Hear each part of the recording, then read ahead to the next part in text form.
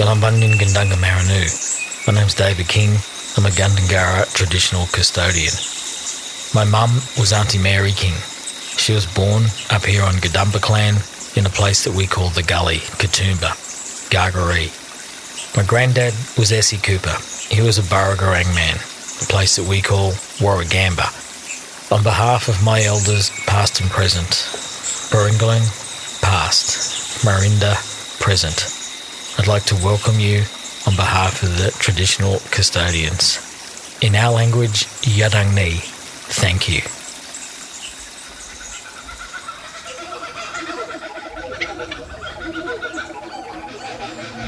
Hello and welcome to the Blue Mountains Tourism Podcast. I am your host, Ronnie Swintek.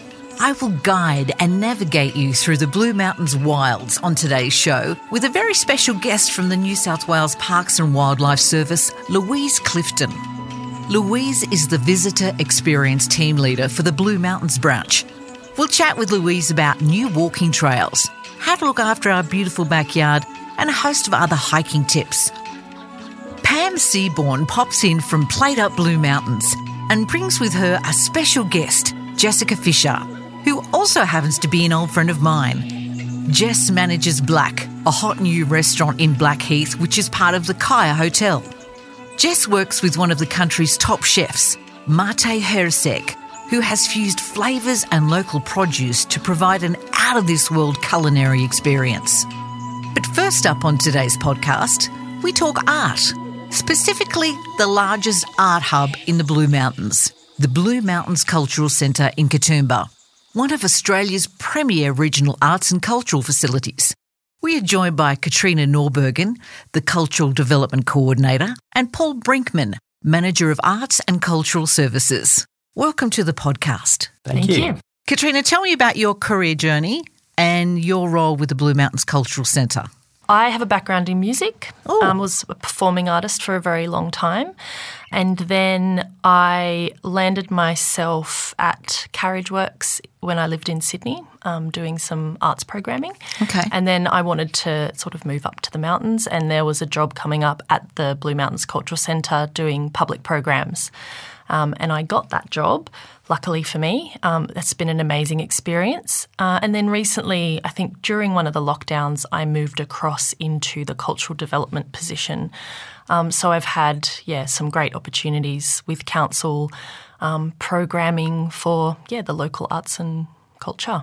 When you say programming, what does that specifically mean? Public programs are more related to, I guess, art education programs, things for schools, things for all different parts of our local community and visitors, artist talks, workshops, festivals, things like that. And now that I'm in cultural development, it's really it's almost like a broader approach and a bit more strategic. So it's looking at the future of arts and culture in our region, and we have quite a very interesting strategy document that sort of is a bit of a blueprint for our region in terms of developing arts and culture. I'm going to ask you about that a little bit later. Absolutely. But let's not make Paul feel left out. Paul, tell me about your career journey and how you got this role at the Blue Mountains Cultural Centre as the Manager of Arts and Cultural Services. Golly, okay. Well, I started off as an artist. What sort of artist were you?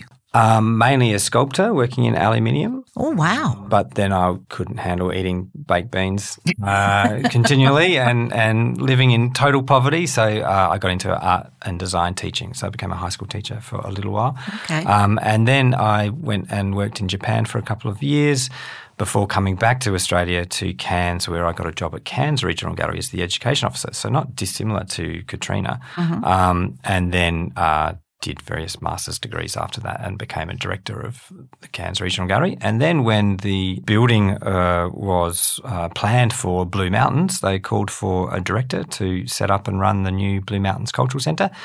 So I threw my hat in the ring, and then I moved from 32 degrees every day to 10 degrees every day in the Blue Mountains. I was just about to say, talk about diversity in weather. That's it. And then, that was 11 years ago now. But now, the last few years, I'm now the Manager of Arts and Cultural Services, which Also includes managing not only a cultural centre but also the Blue Mountains Theatre, so the Springwood Hub, and cultural development, public art, anything to do with arts and culture that the council is involved in sort of falls within my remit that I look after. Wow. We'll be talking about what's going to happen at the Hub in 2023. Now, the Blue Mountains has been classified a city of the arts.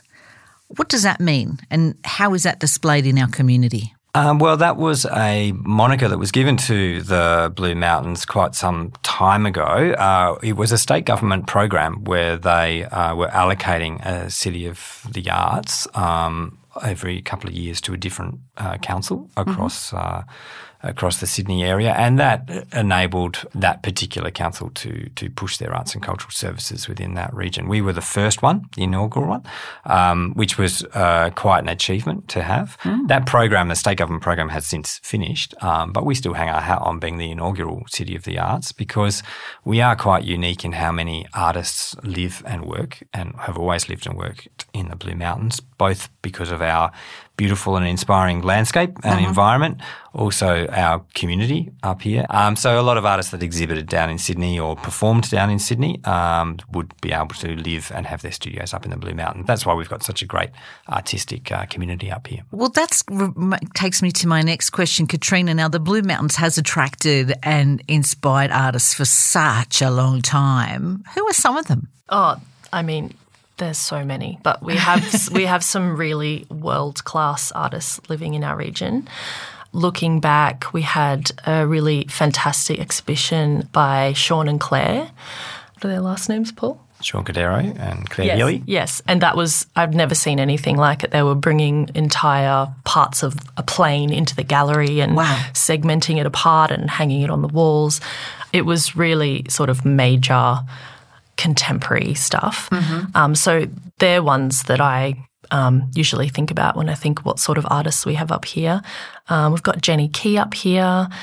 We've also got an incredible music community. I generally work more with emerging artists in cultural development, though we do have artists that would tour. I'm sort of a little more interested and involved with the next crop of artists, I guess. Well, that leads me to my next question. Who is the next generation? Who should we be looking out for?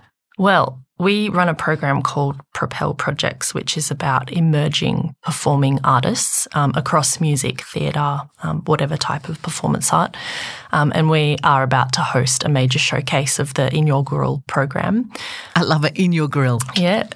And we've got Jera Patston, who's an artist who works out of Club World in Parramatta. It's a studio for neurodiverse musicians.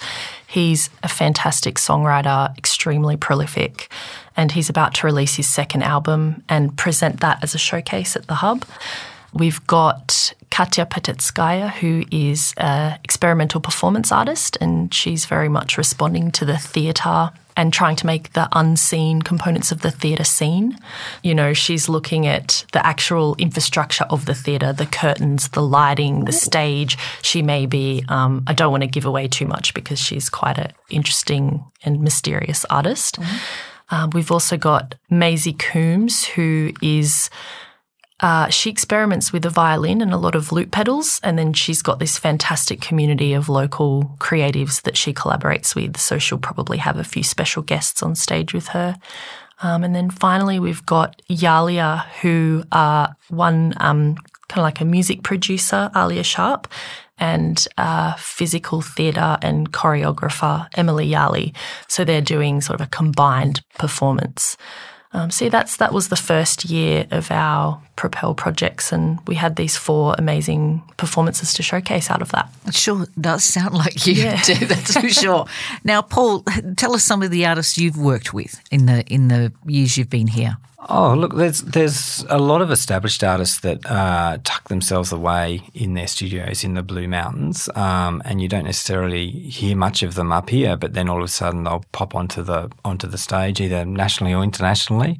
John Caldwell's a great one. He's been living in the mountains for many, many years as a painter, and he's a Blackheath artist. Of course, Jenny Key, as Katrina said, loves the Blue Mountains and brings a lot of Blue Mountains Mountains iconography into her work. She certainly does. And then we've got Locust Jones, who's very well known. He's a painter up here, but he has exhibited and performed. He's a performance artist too, both nationally and internationally.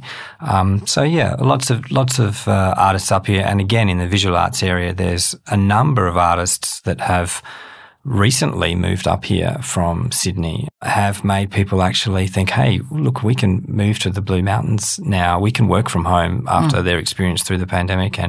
So we're finding that a lot of our relatively new members of the cultural centre and our artistic fraternity are changing. We've got a lot of new up and coming artists coming up here. So it's a really exciting time for the Blue Mountains arts scene. It sure is. Now, if you're visiting the Blue Mountains and you can't get into the bush for some reason, this is one of my favourite things to see in the cultural centre. Tell me about the permanent World Heritage exhibition, Into the Blue. To me, it is absolutely incredible. I always tell people to go there. Yeah, well, look, it's footage that was recorded specifically for that display. It is an immersive experience. So you just come to the Cultural Centre and you can go into that space. It was funded originally 10 years ago when the Cultural Centre was built. It was fully fitted out with a grant that we received from the federal government. And it really does show you, as you say, all those things that you can see in the Blue Mountains without getting your feet wet or getting rained on or standing in a cloud. So actually, you see some of them clearer, the ants and all the little bugs in the trees and all that. It's just absolutely stunning. Definitely. And you think back 10 years ago, it was early days for drone technology as well. A lot of it is helicopter footage, and you can fly through all of the escarpments. And we have 6 screens all around the room, so you can sit in the middle of the room and be totally immersed in this experience of the Blue Mountains. And then when you look down at your feet, you're standing on a huge map, which takes you from the Sydney CBD all the way out to Lithgow and beyond. So you get a really good sense of just how much wilderness surrounds the Blue Mountains, and you get a great sense of just this single ribbon road that all of our villages run off as they head up the road and head out towards Bathurst, and then you see all the wilderness either side. So it's quite a spectacular map that you can walk across. And we made sure when it's from a French satellite, we made sure that when we finally chose the print of it, that you can find your own house, but you can't see yourself sunbaking in your backyard. So a lot of people will be crawling around on the floor. We've had very senior people that have been down on their hands and knees crawling around trying to find their house. So people absolutely love it. It is stunning. I mean, I think every visitor I've ever had at my home, I take them to see that because it's just instantaneous shot of the Blue Mountains, isn't it? It's a great experience. Yeah. Now, Katrina, what's coming up this year, 2023, in your area? Oh, we have quite a lot on the cultural development plate, I would say. Recently, we were successful in getting a West Invest grant to refit the Wentworth Falls School of Arts. There's a lot of equipment in there that needs a bit of upgrading. So the hope is that if we can get a new, seating bank in there, some new audio and visual equipment, that we can then activate that space for more arts and cultural activities. So that will be one of our major projects. That's going to be big. Yeah, and we're also working on a new, creative space down at Springwood that's connected to the hub. So we currently manage alongside a volunteer committee Braemar Gallery, which is a community-led visual art space. The other side of Braemar, we are trying to establish a bit of a creative co-working situation geared towards creative industries. So that's another big project for us. Lots of new spaces that we're moving into, and really with the purview of providing more opportunities for local artists and also for visitors to the region to experience local artists. That sounds wonderful. Paul, what's coming up? Well, at the moment on our doorstep, I urge everybody to come along on Friday to the Cultural Centre where we're having our annual fundraiser. It's a great opportunity to purchase some artwork from a local artist, original artworks. We've got over 80 artworks on auction. And Friday, 7 o'clock, we ring the final bell. And if you're the highest bidder on an artwork that you love, then you get to take that artwork home. So that's one of our big highlights of the year. Everybody absolutely loves it. It's a great night. If you've never bid for artwork before, this is a great opportunity to get started. You just have to register to become a bidder, which you can do on the night. And the top valued 5 artworks, we then go to a verbal auction. So rather than just putting your bids underneath the artworks that are hanging on the wall, the top 5 valued artworks will go to our auctioneer and we'll be calling for bids from the floor. And previous years, people have got very competitive. Once that exhibition comes down, we will be hanging our collection exhibition. Our collection at the Blue Mountains Cultural Centre, we started only 9 years ago, but it has grown really with some beautiful artworks, and we've got a number of new artworks that have just entered the Cultural Centre's collection. So we'll be hanging that, and it'll be a great opportunity to see some of the new acquisitions that we've made for our collection, which is a fantastic historical collection for future generations to enjoy. So we're really passionate about building that collection and showcasing it to all of our visitors. Sounds wonderful. Thank you, guys. Thank you for joining the Blue Mountains Tourism Podcast today. Thank you very much. Thanks for having us.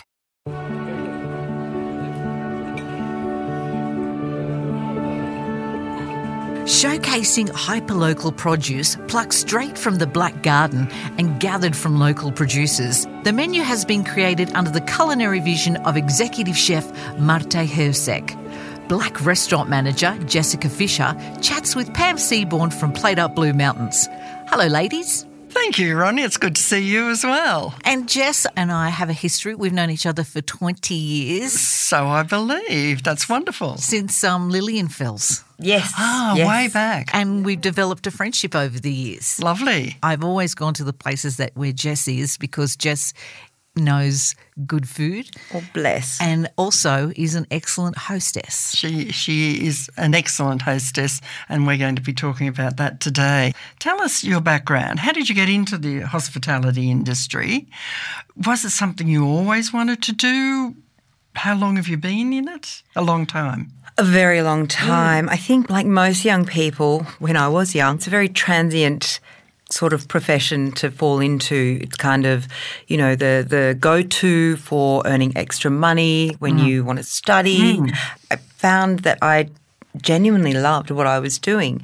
I think I started off at the Fork and View restaurant in Cliff Drive in Lura with that was a fantastic restaurant. It was great. And the best name ever, the Fork and View. That's right.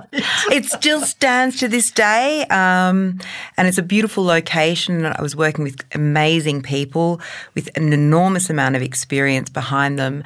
And then from then I went to the city after high school and just kind of was working in various restaurants. The main one being Uno Uno with Marino Maioli and Lucio Goletta. I've always been incredibly fortunate working with some, industry greats, learning lots of things and being introduced to amazing people. So you've worked with some really, really top people. You mentioned earlier that it's so transient, a lot of people fall into it. But the difference is, of course, you can tell the minute you walk into a restaurant who's the professional and who is making an extra buck. I think you can, and I think in places that you can't see that where it's not blatantly obvious, it comes down to, I think you and I have spoken about this multiple times, about training. The transients in the industry are also very important. Of course. They're essential actually to keeping this industry going and growing.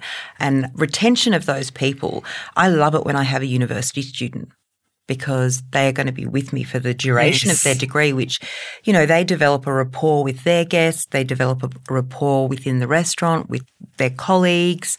So they are very, very important people to have. I've been in the event management business for many years, and it is hospitality and wait staff and is just vital. Well, you have to have a certain personality that can deal with people. Exactly. It's all about people, wouldn't you say, Jess? Oh, absolutely. And you have to actually genuinely enjoy being around people, meeting people. I guess it's like any profession, really. I mean, you either have a knack for it and you can deal with everybody very easily, or you have to study hard and learn from other people how to interact with others. And people learn differently. Yeah. And I guess the key point being is people want to learn. 100%. Everything can be taught. I've met many people over the years who know a lot academically, but they don't have that personality skill set. Bit of emotional intelligence too. And I think it's also, as you said, Jess, we've talked about this, wanting to look after people, wanting to make people comfortable, wanting to enjoy the experience. You don't just open your door and people walk in. You greet them at the front door, you're welcoming, you're inviting, you're engaging. And that's what makes you so good at your job, Jess. Exactly. Well, I think at Black we are again very fortunate because it's an unexpected space. It is incredibly stunning through the vision of Carl Salim. It's unexpected and it's something entirely different in the Blue Mountains. Can a guest expect... particularly in Black, I know I would expect this for the staff to be able to discuss the menu with me, to match wines for me. Absolutely, and that's always an ongoing process. Mate being Mate, he likes things to be sourced as hyper-local as possible. Absolutely. Anything that we can't produce ourselves. You know, we've got Janai, we've got local organic meat suppliers, eggs, chickens, all of those sorts of things. And it's not always the one and the same supplier. From time to time, we always have a staff briefing. Our team knows what's going to be on the plate, if something's changed at any particular point. And it is something that increasingly I find that guests are more aware of. They like to know where things are sourced, how they're prepared. Now, do you find that diners are open to new experiences? They take the advice that is given, or Absolutely, they do. I mean, sometimes somebody will be introduced to something that they don't like, and that's okay. as long as they see it like that, yes. Exactly. And that's the main thing. But I think also that diners are more aware these days with all the cooking shows and they're more aware of what they're eating and where it comes from, which, of course, is what Plate Up Blue Mountains is all about. Now, one of the things I wanted to discuss with you, the current move towards using barcodes to see menus and order food from mobile phones really concerns me. I know it's very modern. It's the use of technology, particularly when most restaurants and cafes are short-staffed. However, if we continue with this, where does hospitality come in? Keyword being bar. I think it can work in a bar. Yes. It can work in an RSL. It can work in a canteen sort of situation. I loathe it in a restaurant. I recently had an atrocious experience. The floor staff and the kitchen had no control over what was happening, to the point where the owner flipped the sign of the restaurant to closed because they could not control. The restaurant was full. Gosh. Because every single person, that was the only way to order efficiently because there weren't enough people on the floor to take the order. It wasn't even order at the counter. It was all the QR code ordering. And literally they had the entire restaurant order at once. Yep. So the kitchen couldn't keep up. Whoever was distributing, and I say distributing drinks or dispensing drinks, and that's all it was. There was no rapport, there was no atmosphere, and you could see every single employee of that establishment schwitzing. But isn't part of the whole experience of dining out is having a conversation with your wait staff, the manager of the restaurant? It's going out. It's not being on your phone collecting a menu. Well, it's part of what I've, as a patron, what I've always enjoyed is the minute you sit down, you're having a bit of a discussion with the waiter, and then so you're building a rapport and you're building a really nice evening or lunch. And I do just believe that QR code ordering is incredibly clinical. Yes. And churn and burn. Yes. which does not speak to hospitality. Yeah. Let's get back to Black. What is it that you love most about your role? This is a new experience for me, starting something from the ground. I've only had one other experience like this, but this is being very much an integral part of it from the ground up, and really trying to build this amazing motel. And it's a motel. It's a beautifully renovated motel in Blackheath. The restaurant has always been the key point for me, and just developing something again that is solely unique to the Blue Mountains. We're not pretending to be something that we're not. It's something that I would be more than happy to be a guest and pay the money. There are not seating times per se. We don't have 5:30 seating and then at 7:30 seating. When I dine out, I don't like to be limited. No. If I want to sit there and have 6 courses, or come in and have a glass of wine and a bowl of chips at the bar. Yes. That is unique, I think, to the mountains. That is not a bar or a pub situation. We are a restaurant. If you would like to come in and just have a drink, you are more than welcome. And it is something that is on offer 7 days a week, pretty much for everybody. Locals, travellers, FIT guests, our in-house guests. It is something that is kind of more all-encompassing. There is no stock standard black and white rule. Would you recommend your profession to somebody else? Absolutely. What advice would you give them, somebody starting out? It's not rocket science. It's got to be fun. Yeah. You've got to have a sense of humour. Yes, absolutely. If you don't, then, you potentially wrong profession. But really, I mean, it is meeting people. It's getting to know people's stories. Sometimes people don't want to share their stories, and that's also okay.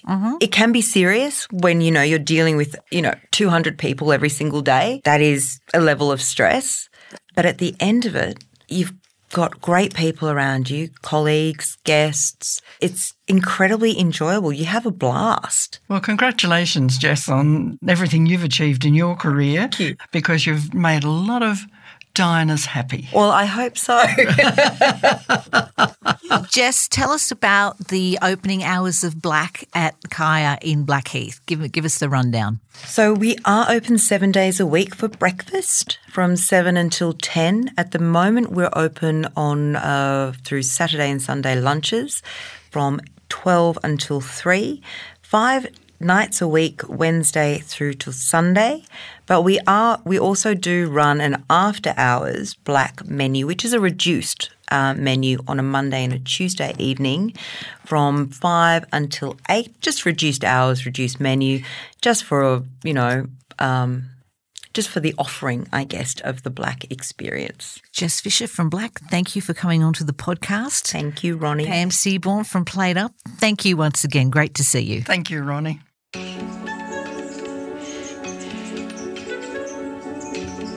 Louise Clifton is the Visitor Experience Team Leader of the Blue Mountains branch for New South Wales National Parks and Wildlife Service, also known as NPWS. NPWS is the government agency that manages the natural and cultural heritage of Blue Mountains National Park. Hi, Louise, and welcome to the podcast. Thanks for having me. You're welcome. Now, we have a very big backyard here in the Blue Mountains. It's enormous. Why does our backyard need managing? And how does the NPWS do that? So National Parks and Wildlife Service manages national parks and reserves across all of New South Wales. I work for Blue Mountains branch, and we look after all of the World Heritage Area, Greater Blue Mountains World Heritage Area, which is 1 million hectares. Goes down to Wombeyan Caves in the south and up to the north of Wallamai National Park in the Hunter at the north. But our backyard here in the Blue Mountains is Blue Mountains National Park. And how long have you been doing that job, and how did you get to this place? Oh, okay. I've been in this role for close to 10 years. My career started in not-for-profits. I worked for Greenpeace for a few years in the UK, and that's why I moved to Australia to work for Greenpeace in Australia. And then I moved into New South Wales Government working for sustainability programs on an energy efficiency campaign.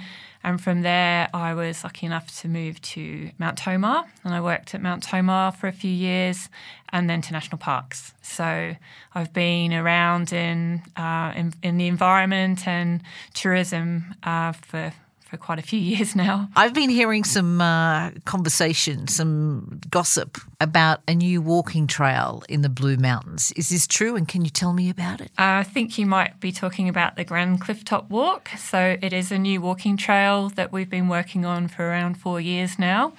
It links up a number of existing tracks from Wentworth Falls to Scenic World, so Wentworth Falls to Katoomba. Wow. It's on national parks and Blue Mountain City Council managed trails, and it will provide a seamless walk when completed from Wentworth Falls to Katoomba on beautifully upgraded tracks. How long is that going to take you? How many kilometres are involved? So it's just under 20 kilometres. So we think for most people it will be a 2-day walk. We're positioning it as a 2-day walk to encourage people to come up and stay overnight in the Blue Mountains and help support the economy here, the visitor economy. Initially, the first stages will be a little bit shorter, so from Wentworth Falls picnic area to the Fairmont in Leura, and then day 2, Gordon Falls to Katoomba, and that will be a little bit shorter at around 14 k's total. So there's still some sections of track that will need to be completed and eventually added on. So Louise, when I'm coming up for the walk, and I'm going to be staying for 4 days because I'm only going to do 5 kilometres a day. Excellent. Where is the best place to find accommodation in the Blue Mountains? Well, there's fantastic accommodation and all sorts of styles of accommodation. So I would recommend that you had a look at the Visit Blue Mountains website, where you can find fantastic options for places to stay and places to eat. Okay, it's going to be a long walk. What are some of the scenic views we're going to see? What are some of the beautiful views? It's a spectacular walk, actually. It's easy when it's in your backyard, and you know, I'm a runner, so I run on those trails regularly. It's easy to take it a little bit for granted, but I was out yesterday running on the trails, and I mean, there were lots of people walking yesterday on sections that will be part of the Grand Clifftop Walk. You have fantastic views out to Mount Solitary. The majority of the walk, you're on the escarpment, so you're looking out across to Mount Solitary.